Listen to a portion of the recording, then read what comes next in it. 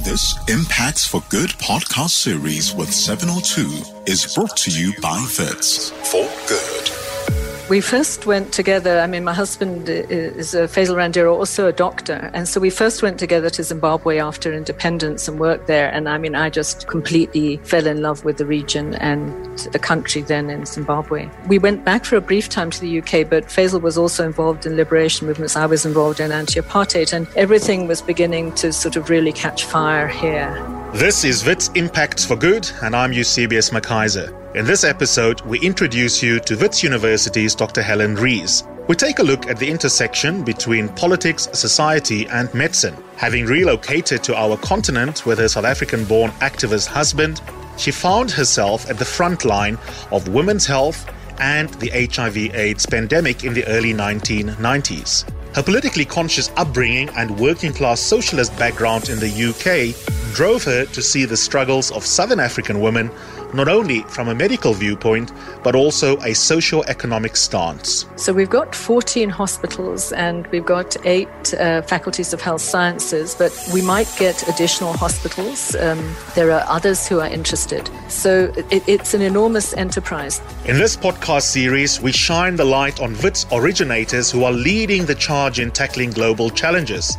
The current health emergency we find ourselves in is being monitored by an outstanding group of academics, scientists, and researchers on the hunt for a vaccine, cure, or effective treatment for COVID-19. The phenomenal woman leading the South African wing of the WHO's Solidarity Trial is Wits University's Dr. Helen Rees, a pioneer of women's reproductive health, HIV/AIDS treatment, and infectious disease management across the globe. My fellow South Africans, since we declared the coronavirus pandemic a national disaster and announced a package of extraordinary measures to combat this grave public health emergency, the response of South African people to this crisis has been remarkable. Millions of our people have understood the gravity of the situation we are in. Most South Africans have accepted the restrictions that have been placed on their freedoms and their lives and have taken responsibility for changing their behavior. I want to start firstly with understanding what drew you to this particular field. You grew up obviously in England, and there are many choices you could have made as a youngster. You could have decided to study liberal arts. I know you eventually did that at Cambridge. But first and foremost, it was medicine that you had applied for. What was it about your early upbringing that perhaps gave us an insight into your deep interest in the body? It's a very good question, one worth thinking about. So I came from, my family were very Welsh, actually, and so it came from a long line of coal miners and trade unionists on the one side and Methodist ministers on the other. So I was brought up in a household that had a very strong moral compass about right and wrong, about how one should behave in the world. But also I had a mother who was a frustrated doctor. She'd been brought up in the war and wasn't able to go to university and things like that. So I think that sort of came out to myself, and I have one sister. Both of us became doctors. And I think it was that sort of drive of doing good for communities, that is the right thing to do, combined with a sort of passion that probably leaked into me from my mother. Going to Oxbridge, that's not a natural destination for someone who is not terribly posh. Did you fit in, or were the class cleavages there in part what has been the basis of your Marxist approach towards medicine later on in your career? For a South African audience in particular, explain how anomalous it is, unless you come from the English equivalent or the Welsh equivalent of a private school, to end up at Cambridge. It was, in those days, it was very anomalous, and it still is to some extent. It hasn't been totally corrected, but it was very anomalous. There were 3 women's colleges then, and the ratio of women to men was 1 to 10 men. And I went to one of the women's colleges, and there there were 4 of us in the whole year that had come through the state school sector. And definitely the English class system is a very, very powerful subterranean message to people who are not at the top of that system. And so sort of coming to terms with that, when I look back, I think it did impact on me. I think that you did feel always a bit of an underdog, and always that feeling that you didn't really deserve to be there. It was a mistake. I mean, to this day, I think it probably was a mistake. But I think that feeling, and you carry that with you. And I've spoken subsequently to the women, when years after leaving, and many of the women in the same situation said they felt exactly the same way, that they really didn't deserve to be in the Cambridge environment. The academy is carved up for all sorts of efficient purposes into departments and faculties, but we don't live our lives like that. How critical is it to your politics as a doctor to have had the privilege not only to study medicine, but also to have been able to dip into the humanities and get to situate medicine within a wider socio-political context? Incredibly important. I mean, as you mentioned, I did as well at Cambridge a master's in social and political sciences, and there I did my thesis was actually really about women's health, and that was right back in the 70s when the women's movement was really moving. We also had what we called in those days Reds in Medicine. We had an alternative structure that really talked about the social issues around medicine, and I did my electives with a GP who was one of the best-known socialist general practitioners probably the UK's ever produced. So that sort of that feeling that medicine has to be aligned with not only with care of individual patients, but of equity, of human rights, of dignity, I think was with me throughout that educational process and then into my subsequent career.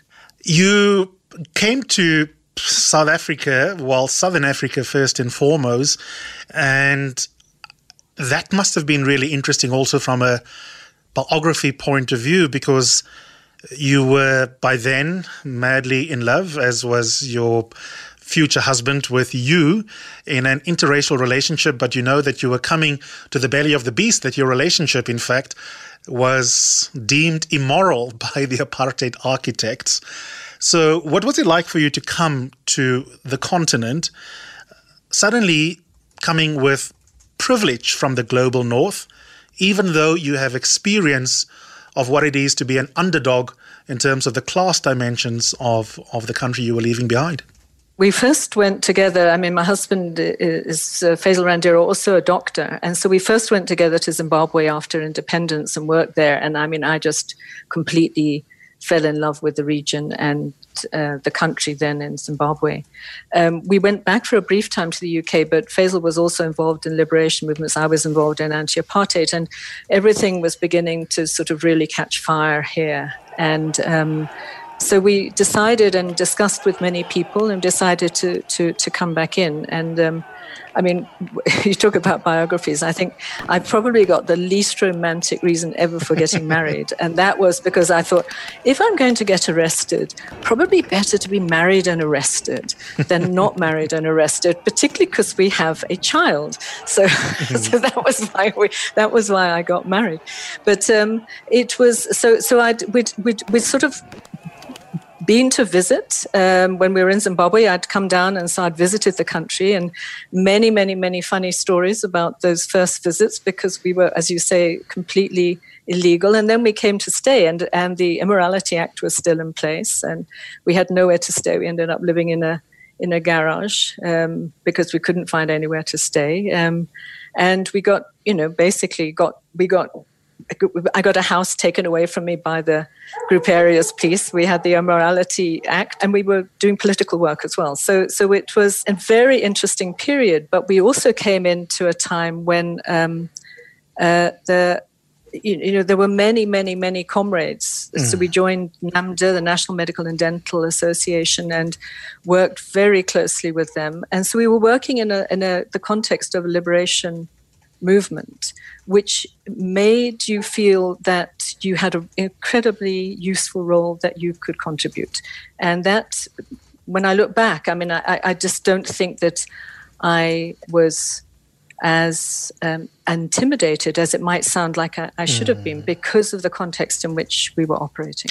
What is so fascinating is how many doctors on both sides of the apartheid war were engaged in either being an extension of the immoral apartheid regime or being part of the liberation movement, Dr. Rees.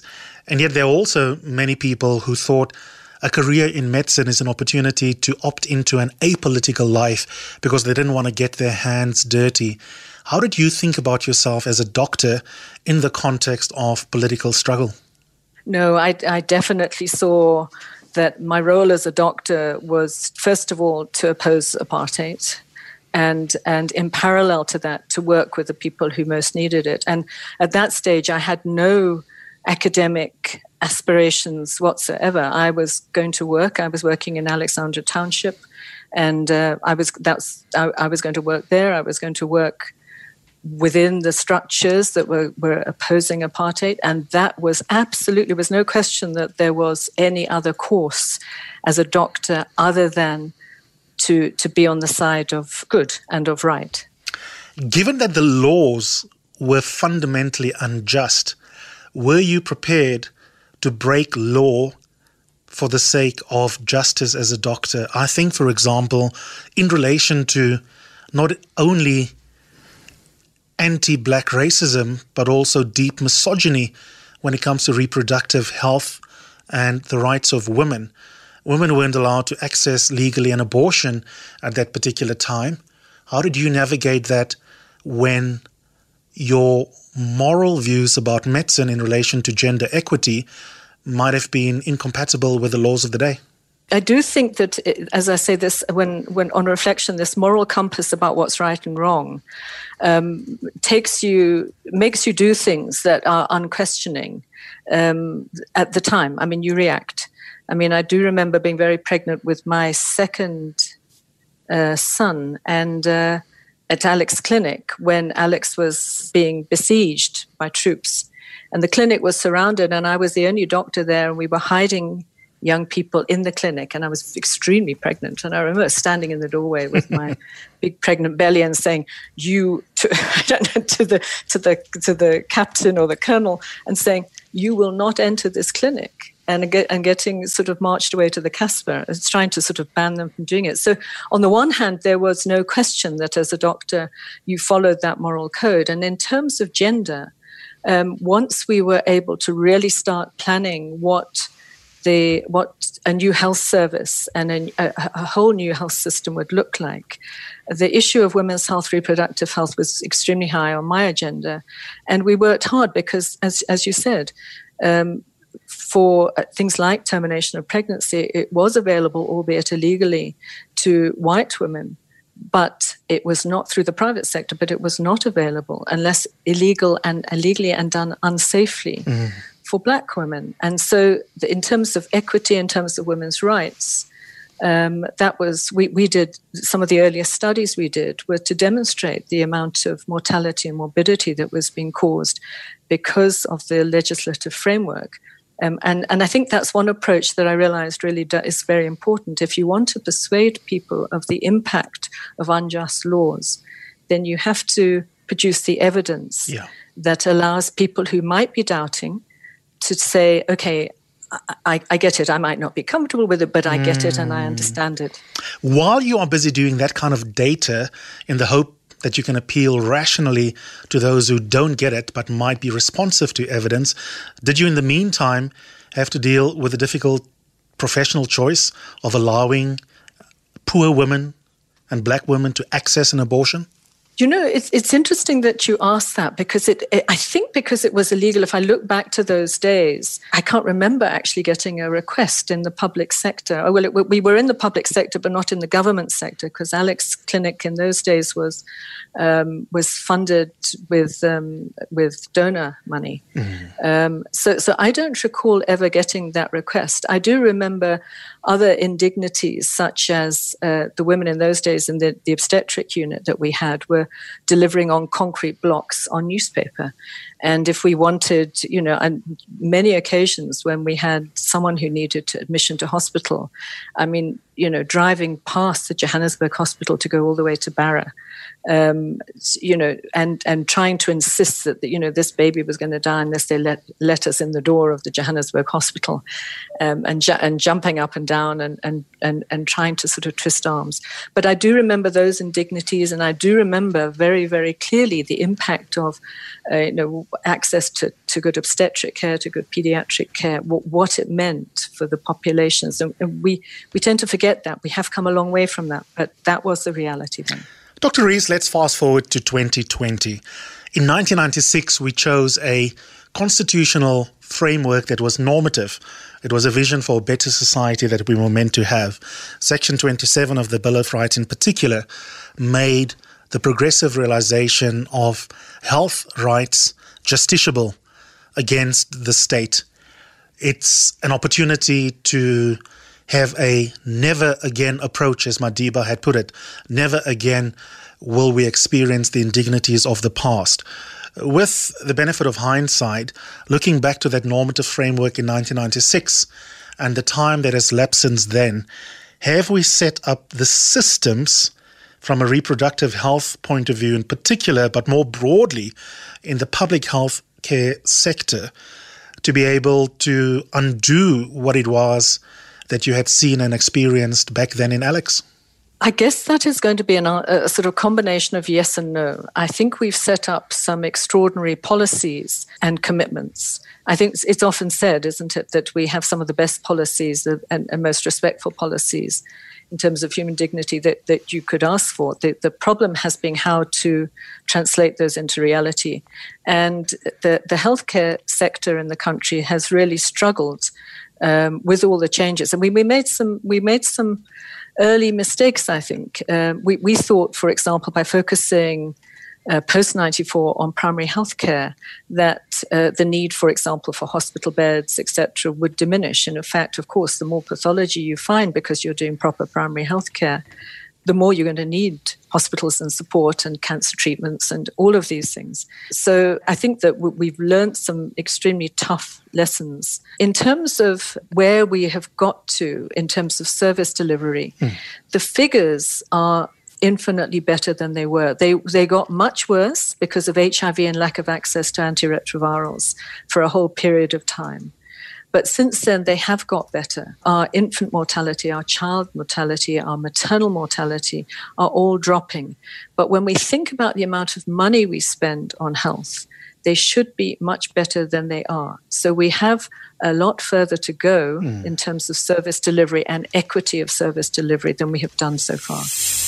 There's a tremendous amount of innovation going on in Africa in general. Maria mentioned South Africa, and again, it is interesting the way in which South Africa is bringing the disease under control and how African countries are actually in many ways, in some ways, showing the way. We are living through a pandemic that probably is going to be the most momentous event of all of our lives, and it's very difficult to get a proper handle on it in all manner of ways, economically, scientifically, experientially, existentially. I want us to reflect on that for the majority of time that we have left. The World Health Organization, Dr. Rees, has praised us as a region and as a country for how we have dealt so far with the pandemic. Is that praise appropriate, or is it too soon to be able to assess whether our government has handled the pandemic as best it can? Well, I think in terms of how far we are into the pandemic, it's still unfortunately quite early. So eventually history will reflect on the way that many countries has responded. and we'll say, what was really the right thing to do? Was that right? Was this right? There'll be a whole analysis that will go on, both from an epidemiological public health, but also a social perspective. But having said that, I think that the leadership from the health minister and from the president has been extremely important and extremely good. I do think, and I do a lot of work with WHO on many of their COVID committees as well. Our health minister has been exemplary and relentless in saying what needs to be done from his point of view, but also listening to advice of others, which is terribly important. He is a doctor, but he recognizes that he needs the advice of many different categories of specialists. We have actually been very impressed with the level of confidence of our own clinicians, our nurses. They've been raising issues with us, the things that we need to tighten up. It becomes very clear to us that the issues of proper training of staff is going to be important, the issue of protective clothing and making sure that everybody understands. So I do think that so far the leadership has been very good. There are obviously questions about the total lockdown and the inevitable balance between how much good are we doing in terms of flattening the curve? Yes, we've done good. But what will happen when the lid comes off a bit? Are we going to have an extraordinary surge of cases? But also, what's the balance between that and people's social well-being and things like food security and just the hunger that we see on the streets now? We are enormously proud of having excellent researchers like yourself involved in an international clinical trial launched by the World Health Organization. Talk us through the fundamentals as simply as possible. The Solidarity Project, what is it? So, as I say, I've been working with WHO for some time on what they call their research and development blueprint. And this was really looking at diseases that were going to be this kind of threat and what do we do to respond to that. So when COVID-19 really emerged and before we saw the full enormity of what was going to happen, there were serious discussions about what needed to be done. And the first thing from the lessons in China was that we needed treatment. We needed effective treatments. And some studies had been done in China, but they were small and inconclusive. So the idea was to get a global study that would look at treatment of hospital patients to see if we can either shorten the disease, stop it progressing to requiring ICU and stop deaths. But there are also other studies that WHO is coordinating that we're also looking at. One is around having a major footprint around the world for vaccine trials. And the other is to look at studies of drugs that will stop infection or stop mild disease progressing to more advanced disease. And all of those studies will be coming into South Africa, obviously with proper regulatory oversight, but all of them will be coming here. What are some of those drugs in the study, and why is there an intuitive interest in those ones in particular? The drugs in the study are hydroxychloroquine, which is an anti-malarial drug, lopinavir-ritonavir, which many people will have heard of because it's used in the treatment of HIV, but is an antiviral. Adding to that, interferon, which is a drug that's used for the treatment of some autoimmune diseases and some cancers. And then remdesivir that people will have heard about, which is a new antiviral. It was developed for the treatment of Ebola originally. It's given by infusion, so it can only be used in hospitals in its current form. But it looks like from recent studies that it's quite promising in stopping the duration of disease and the duration of stay in hospitals. I've heard colleagues of yours describing you as quite magisterial as a coordinator, both in how you conduct meetings when you chair them, but also as an overseer of projects. How many hospitals locally will be involved here? And just at an administrative level, quite apart from the science, what is involved in this kind of study in the South African context? So we've got 14 hospitals and we've got 8 faculties of health sciences, but we might get additional hospitals. There are others who are interested. So it's an enormous enterprise because each site that you have has to have a lead investigator and then co-investigators. They have to have permission, obviously, from their own institutions, but we have to have a number of ethics committees around the country to give approval, including a National Oversight Ethics Committee, but also the Drug Regulatory Authority, SAHPRA, also has to give approval. And then you have to negotiate for the drugs to come in, for the tablets to be purchased, for the staff to be employed. So it's an enormous project, and we're going at the fastest rate we can. I mean, this is something that we've been pushing for about 6 weeks, and we hope to be in the field in another 2 weeks, subject to getting those final approvals. Besides your academic and research excellence, which are good enough reasons to be part of this global study, what is it about South Africa as a site that make us particularly attractive for this kind of work to be done here? For example, is the experiences that we've had with TB and with HIV, which are ongoing challenges for us in many of our communities, do they at all make us particularly desirable as a place where comparative research can be done?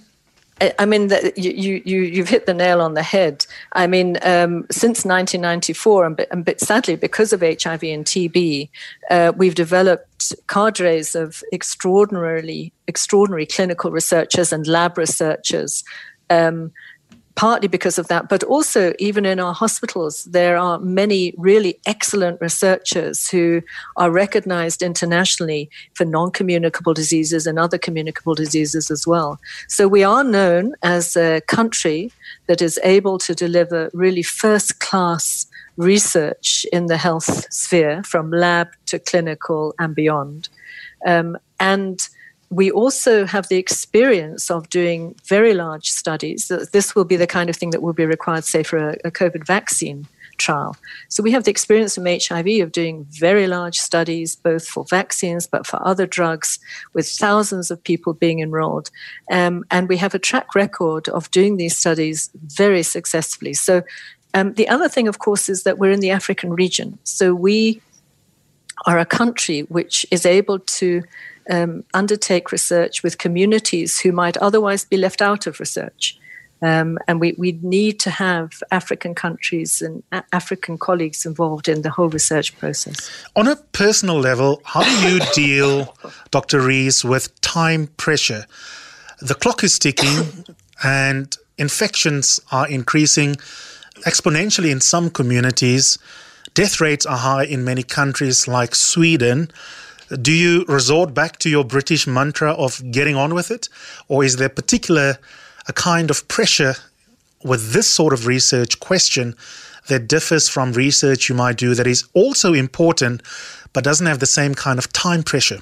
Well, I think that globally there's been a real roll up your sleeves and accelerate.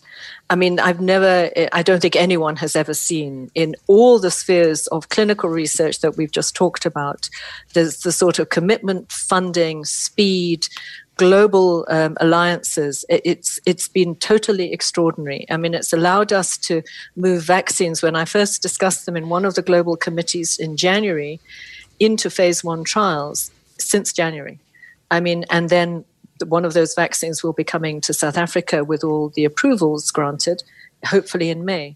Now that's just it's unprecedented, and the world has really responded to the pandemic in that way. At an individual level, I think that I've just been on the phone to an international colleague, and he and I have known each other for years. We both work very hard, but both of us said we have never worked so hard. I mean, around the globe have put everything else on hold in terms of the professional lives and are saying this is now an absolute focus. And it's not just a focus for an ordinary working day. This is a 24-hour focus with weekends to actually make sure that things are done and are done really rapidly. Final question. A lot of your colleagues locally are from across the academy at different universities and academic hospitals and hospitals across the country. There are a large number of your colleagues working on some of these local and global health questions who specifically are colleagues of yours affiliated to Wits University.